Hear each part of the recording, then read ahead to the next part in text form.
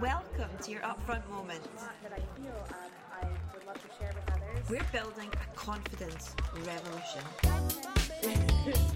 Confident. Braver, inspired, hopeful. Your upfront moment. Share, reflect, learn, and grow.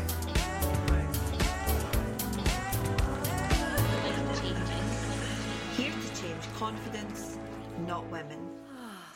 Hi friend, welcome to this week's Upfront Moment. This week I am joined by Fiona Allen, poet, writer, performer and Bond 7 graduate. A regular on the Manchester poetry circuit, Fiona has been creating and performing poetry, fiction, theatre and personal essays for over 25 years. After having her son and subsequently becoming a single parent, she went on to rebuild herself and committed to a self-imposed 15-year writing apprenticeship when she bought a 1980s cadet caravan to write from, harnessing creativity as a means of escape. In this conversation, we talked about giving yourself permission to be creative, about finding stillness in our busy lives, about how important it is to look at the role we play in our domestic spaces. This idea of forming your own creativity committee to cheerlead you and help you make progress. And Fiona shares two of her poems, Blueprint of a House, about the moment she realised she had to separate from her new baby's father, and Bringing Twigs, a poem she wrote whilst on benefits, scribbling sums on a notepad, trying to figure out how she was going to pay her bills. I hope you love this upfront moment. It has inspired me to write. It has inspired me to go and read poetry, and I know it'll do the same for you. Hi Fiona, welcome to Upfront Moment. How are you today? I'm good. Hi Lauren, how are you doing? I'm good. I'm excited to talk with you about all things poetry and creative expression. I would love us to start with your story. Like, tell us who you are and about your work. So I am a poet and a writer. I feel like I've been a writer since I was born. I just always had a story to communicate. Even when I couldn't write, I would draw little pictures and I'd tell my mum the story and she would write the story down for me. So yeah, didn't acknowledge I was a writer till a lot later than that though. But we'll get to that because that's about confidence.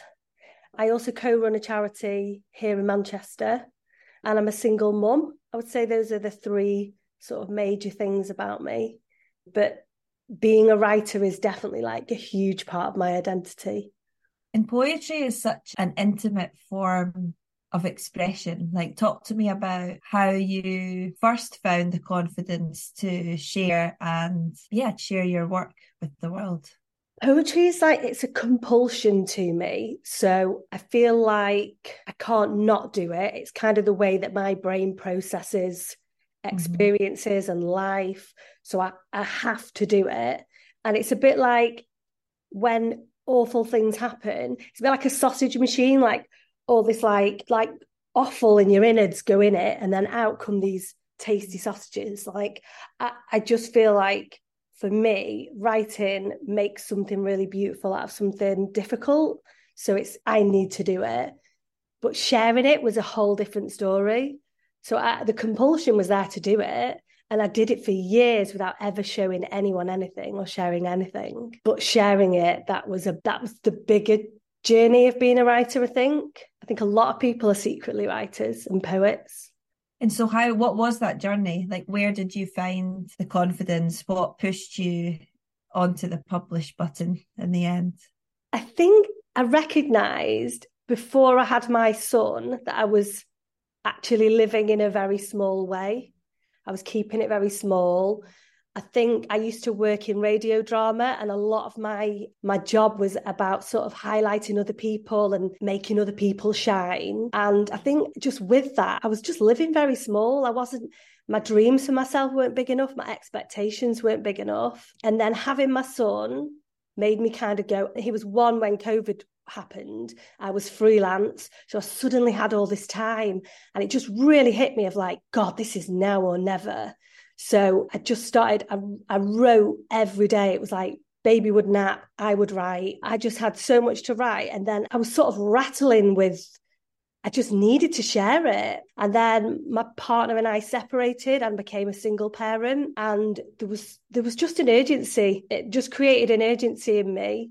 I think having a child, you're never the same person again. There's a vulnerability, but there's also a power in it as well. And I didn't want to just be someone that lived through my son. I actually started to burst at the seams I just had to share it. And the only way to share it for me was to get on a stage and perform it, which was pretty terrifying. Tell us about that first time that you went on stage and performed. I mean, there's the before my son and after my son. I had performed previously and I'd had some really fun experiences of performing, and I had a few drinks beforehand, a bit of Dutch courage, and I'd had some terrible experiences of performing as well. I mean, I remember performing a poem that was supposed to be quite funny and nobody blinked at me, and it was just mortifying.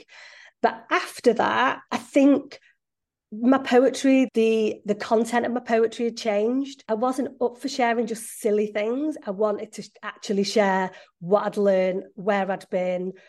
I wanted to reveal my scars and my cuts. And so I think standing on a stage doing that, the listener, the audience, they can recognize authenticity when they hear it and when they see it. And so immediately it was a completely different experience for me. I felt people connecting, and that was just, there's not a feeling like it. When you are bearing your bones on stage and someone comes up after and puts their arm on you and goes, that is the story of my mother, or that was my story. It's beautiful to have that happen to you. Yeah, it really is. It's a very powerful adrenaline-fueled moment, isn't it? And it just makes you feel so human. It's what it's about, isn't it? You just have this connection with somebody else. And you go, oh gosh, okay, there's purpose in this. This doesn't just have to be for me, because writing can feel self-indulgent sometimes. But if it's shared in the right way, then it can be helpful. Writing can help people, and poetry particularly can help people. Yeah, stories can be medicine. I really believe that telling your story is a form of, it's like gentle activism, because your story can always help somebody else. Well, that's it. And I think in terms of connection, there's activism in connecting with people. And so you mentioned briefly about having your son and splitting up with your partner. I know you've talked a lot about that kind of rebuild phase that happened after having your son, becoming a single parent. Talk to me about that. How has that changed your work? How has it changed your relationship with your confidence? I think that's been the most dramatic shift in confidence. I think I've always presented externally as very confident, but I think inside I didn't actually have a great deal of confidence. I think suddenly having to go it alone was the biggest shift for me in confidence, because there was things that I just thought were totally impossible. I thought, for instance, I grew up in a household where there was a real scarcity of money, and a kind of scarcity about what you had permission to have. So it didn't ever occur to me. It was amazing to me that me and my ex bought a house in the first place. But when I realized I had to go it alone, these kind of impossible things, I started to go, I'm going to do that. I'm going to buy that house. I started to there was a bravery. It was kind of like a fight in me, that being a mum and then being a single parent, ignited in me. And so I started to dream bigger, because honestly, Lauren, I had really kept myself so tiny and so small. And I'd kept all my stories and my poetry, which I'd amassed for years. It was also secretive, and I didn't want to be judged, and I didn't want exposure. And because it was so tied up in my identity. And then when I managed to buy my house, because I realized I could have a bigger salary. I realized I could ask for things. I would ask for things, because it wasn't just about me anymore. It was about somebody else. And when you're a single person, you can do a house share, you can live on curry, a dal all week. It's not like that when you're a parent. I just had to do it for both of us, really. It was absolutely terrifying. But once you go, well, what are the boundaries here? Why can't I earn more? Why can't I get more value out of my work. I think it's about energy, and I think people start to recognize that, and then there's opportunities start to come out of nowhere for you. That's how it felt. And you're on the hunt for your next opportunity. You're trying to find a publisher for your poetry collection. So talk to me about that journey, because I know that trying to find a publisher can be a wild ride. You have highs and lows, and some people find those confidence knocks and rejections really tough. So how are you navigating that? I think initially the rejections used to cut very deep. I think rejection does with most people. And I started to have a different angle on it. I think, first of all, it was about finding value in my own work. And as soon as I was able to find I believed that it was worth something, I believed that it was good, it can't cut me as deep. I get so many rejections. I have a spreadsheet. I keep a spreadsheet of all the rejections now. And I actually love it. I'm like, oh, there's another one. It's like a little collection. I think there's something very powerful about rejection. I just see it totally different now. So I'll see it in terms of, I don't see it as being about me. I see it more about the context of something else or someone else. So it might be the wrong theme. It might be the wrong style. It might not be the right time. It could be about so many number of things. And instead of always going, oh, it's because I'm rubbish, I see it completely differently. I see it like, just keep chucking it at the wall and something will happen. And I do have a very strong belief now that it is going to happen for me and that it is just a matter of time. And I definitely didn't have that in my 20s. I mean, I think I probably shared it with my gran. I don't think I shared anything with anybody. It's just terrified of someone saying, you're a rubbish writer. I just think that once you get over that hurdle of rejection, once you get over that, it's about me, and it means so much. It makes a big statement about the value behind my work. Once you get over that, it's brilliant. It's a pleasure. I like this idea that there's always something of mine in the universe waiting to be rejected or not.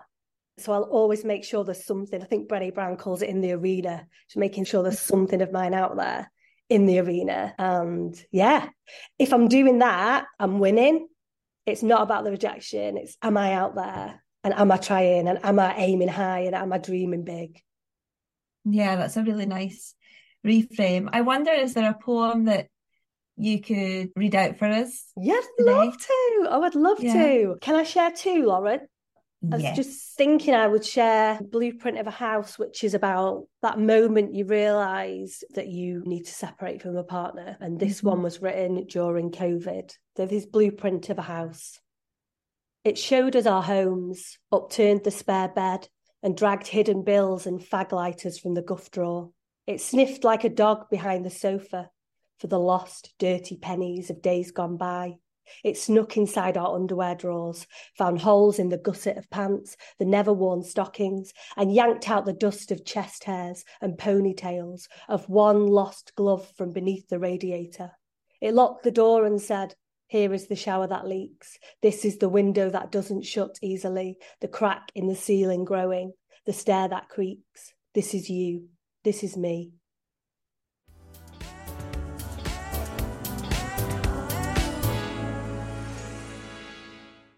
Okay, I'll read another poem. It's called Bringing Twigs. And this was me. I was on benefits at the time when we separated. And it just seemed like this impossibility that I could stay in the community I'd created with my son, that I could ever have enough money to pay the bills or just survive. It just felt like the most impossible thing.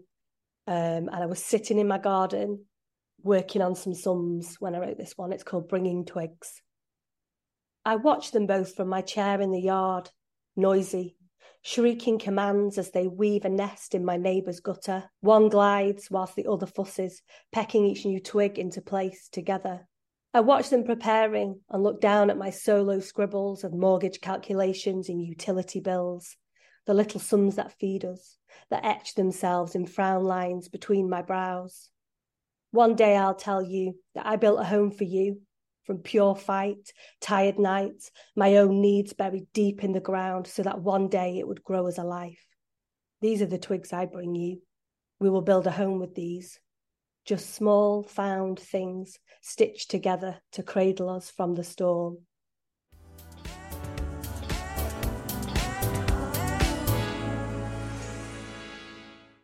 So what would you say to women listening who want to write?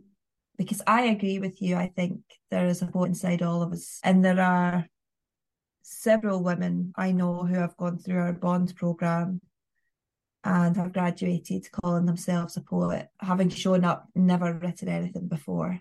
Because I really do believe that when you can drown out your critical voice and your self-judgment and give yourself permission to freely express yourself, amazing things can happen. So what would your advice be to women listening who heard your poem and thought, wow, I'd never be able to do anything like that, or I wish I could do that? Where do I start? There's two sides to it. I think a lot of it is giving yourself permission to make the space for it to write. I think in order to be a poet, there is an element of stillness that's needed to let it sort of come in. And I think women are so, particularly in this country, we're just project managers in our houses, of our offices. We just take on all these roles for very little reward a lot of the time. And so there is no stillness. There's nobody often in our corner saying, you need some time, you need a day to write, go for a walk, what can I take off you? And we don't give ourselves permission enough to have that either. So I think somehow creating the permission to go, no, I need to do this, even if it's just one morning a week, and finding that stillness so that the magic can come in, because it will find you. If you've got stuff to write, it will find you. Then I think it's about sharing it, because I wouldn't like to think any other woman would make the mistake I did. And I love that I've made this mistake now, but I wouldn't want anyone else to repeat it, which is I just had so much to share and I just sat on it for like 15, 20 years without sharing it. And so the way I did that was I called them my committee. I created a group of people around me that felt trustworthy and authentic and were already saying, I really like what you do. It really touches me. So I know they were genuine supporters from the get-go. And it started out really gently. I would just send out a little newsletter. I still do. I sent out a little newsletter to about 10 people, and it would have a new piece of work. And it was great because it would make me write new work. And they would send me these beautiful things back, these beautiful supportive things about my writing. And the next step was getting on a stage and sharing with complete strangers. But I think just those gentle steps, find the space. If no one else is giving you permission, you tell people, I need to do this. Because I had a couple of mental health breakdowns because I wasn't doing it, Lauren. Sometimes it's like being creative. It's not just like, oh, it's really cute that you're a poet. It's like, it's almost quite dangerous to not be creative when you are a creative person. And I think women we just don't give ourselves enough permission for any of it. And I have to say, I think there's a culture in this country of, I don't know how to phrase this, particularly with women with male partners. I think there's a kind of culture in this country of men are allowed to be kind of a little bit inept, like not very good at things. And so women just come in and just do it all, a million things just so brilliantly. And so they just always expected to be brilliant, to do everything. And so their dreams always get drowned out by everybody else's. And yeah, it breaks my heart that all the women in history that happened to, that had all these stories to tell, that never got to tell them, that just were there kind of making sure dinner was on the table or fighting the laundry. And I know there are men out there, I'm with one right now, I know there are men out there that do it all and are incredible, but we need people on our side. It's not just in the workspace that we need to fight for stuff. We need in our domestic spaces people to be in our corner, to be our cheerleaders, to be, I've got the kids, or I'm walking the dog. You go and do what you need to do because you're amazing. Yeah, it's so, so, so important. And it's a pattern that I see in my spheres and communities and peer groups as well.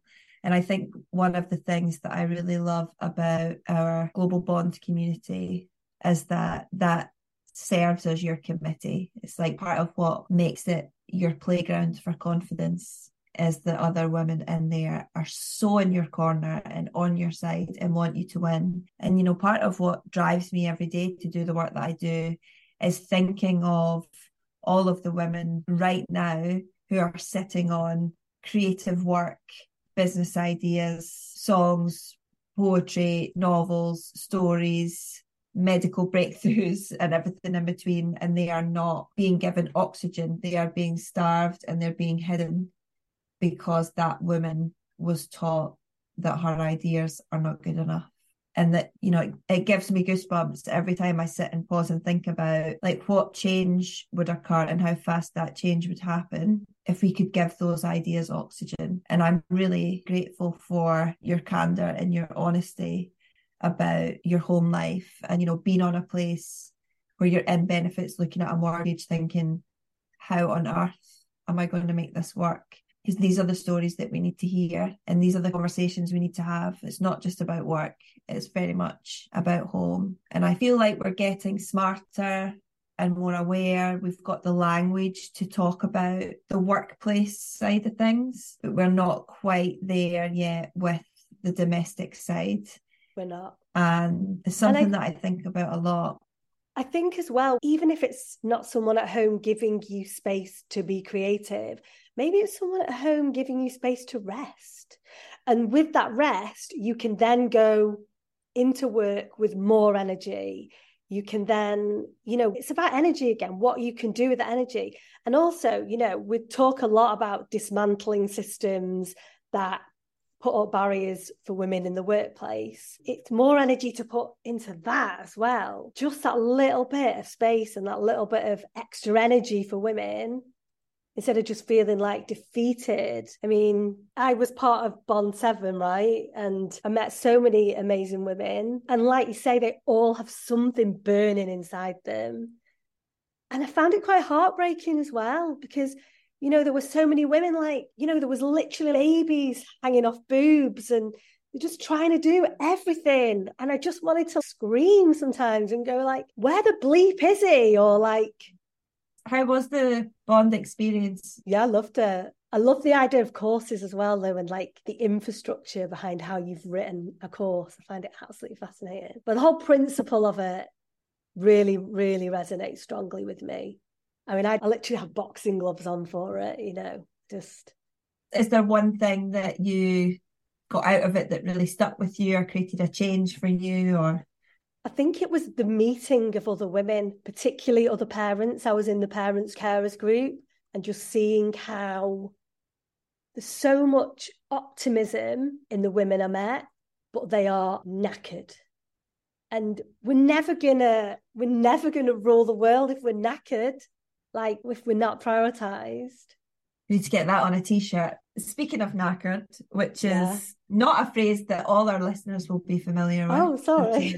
From different parts of the world. No apologies. But I wanted to talk about accents because you and I both have regional accents, northern accents. And yeah, I would just love to hear your perspective on that because it's something that comes up in every single bond. It's something that I talk about a lot. I've done a lot of work on my relationship with my own accent from going to, you know, frantically Googling, how can I find elocution lessons? How can I change my voice? To being probably stubbornly, I refuse to change my voice in any circumstances for anyone. But I know it's something that really holds people back. And, you know, sometimes that's because I think in the context of the UK, our accent can reveal our class and the socioeconomic status that we grew up in. For others, it can reveal that English is not their first language. And so that can bring shame or fear of judgment or other, you know, hindering ideas. Yeah, what you got to say about accents? I've always been quite proud of my accent. I did have an experience, though. I worked at Radio 4 in Edinburgh for a bit and I felt a little dismissed, maybe. I feel like it was people assume stuff about my class a little. I actually was brought up in a fairly middle-class background. a fairly middle-class family, but say fairly, very. My mum and dad were, my mum definitely was not from a middle-class background, but I was certainly brought up in that. But I think people do make presumptions about you according to your accent. And I think the meeting of Radio 4 and Edinburgh, there was a lot of judgment in that, but I think I kind of enjoyed it. I think it like poked me in the right way. Yeah, I was going to say at uni as well, I used to get mocked a little bit I would walk into a room and people would go, "By heck, it's Fee," and like sort of mock my accent. But I found it quite warm. It's never been, and if people want to make judgments about me, I feel like that's okay. I'll surprise them then, won't I? I guess that's my attitude. I lived in America for a little bit as well, and so I really held on to the accent too, because it would have been quite easy to pick up a little bit of a twang, but I think I was quite like, no, this is where I'm from. You know what I mean?